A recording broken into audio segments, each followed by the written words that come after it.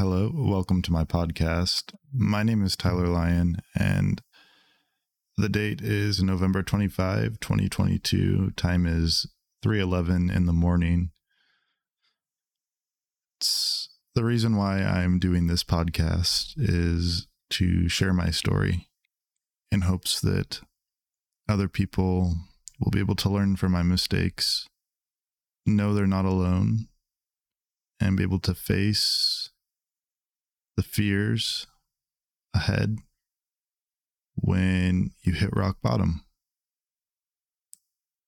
This is something that I have kind of been struggling to talk to other people about for a few days now.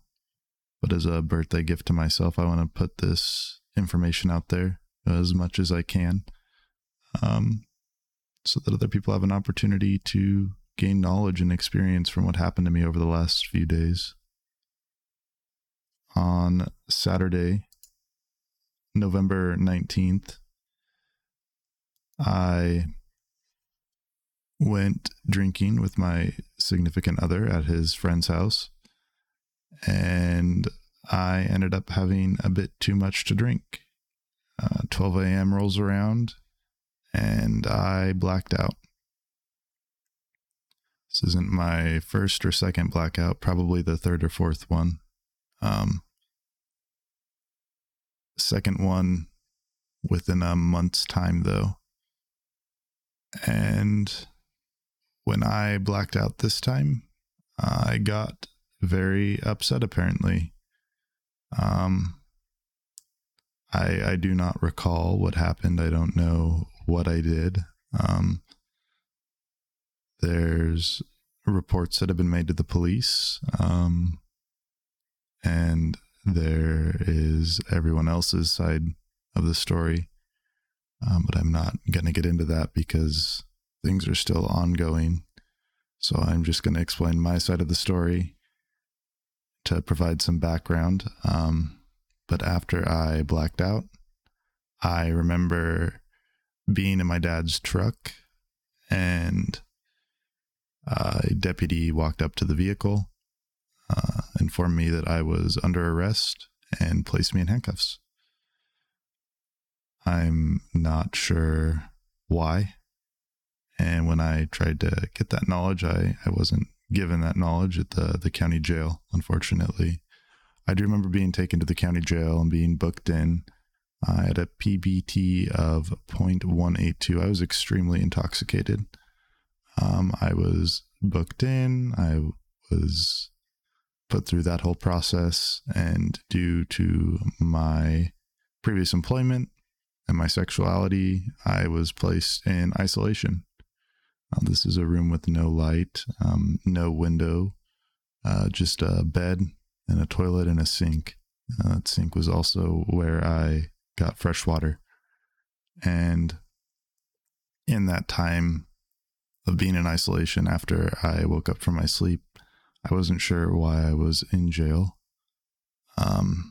My mind just kind of started running. I remember the last person I was with was my significant other, and I was just worried that I didn't do anything to him because I woke up pretty bruised up. I had some scrapes on my hand, on my leg. Just kind of wanted to figure out what was going on, and unfortunately, the jail was unable to provide any of that information to me. Then I had my court hearing a couple days later, and I was released on my own recognizance. However, a no contact order was put in place between me and my significant other. And that's been one of the hardest parts about all of this.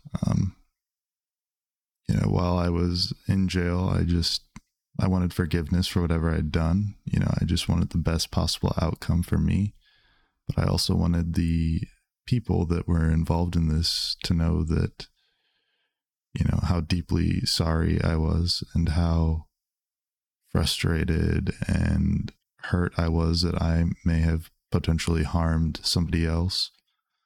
And it really is frustrating to not know why exactly something happened or why exactly you did something. That's when I knew that I had a problem. a problem with alcohol. I determined that I was an alcoholic and I needed help. And after I was released, I was able to go through my phone a bit, and I saw that my significant other had messaged me, and after I was released from jail, my significant other continued to message me, and there was nothing I could do because there was a no contact order in place, and there's still nothing I can do. I can't reach out to him. I can't have a third party reach out to him, and it just hurts so much to know that there's nothing I can do, that I have to wait and wait and wait. And all of this is because I made a poor decision with alcohol. So if you're listening to this right now and you think that alcohol is a problem for you, or is becoming a problem for you, or might become a problem for you, I highly encourage you to stop drinking while you still can. Stop drinking before you make a decision that's going to affect your life and the lives of others forever. Because you can't take that last drink back. You can't take that first drink back. And it's a hard reality. Yesterday was my first AA meeting, and it opened my eyes so much to know that there's other people going through the same kinds of struggles, and that sobriety is no easy task, but it's something that is important to me and something that I am going to do until the day I die. I truly hope I never relapse, but I know I will always be an alcoholic, and that I'm going to have demons that I'm going to have to fight.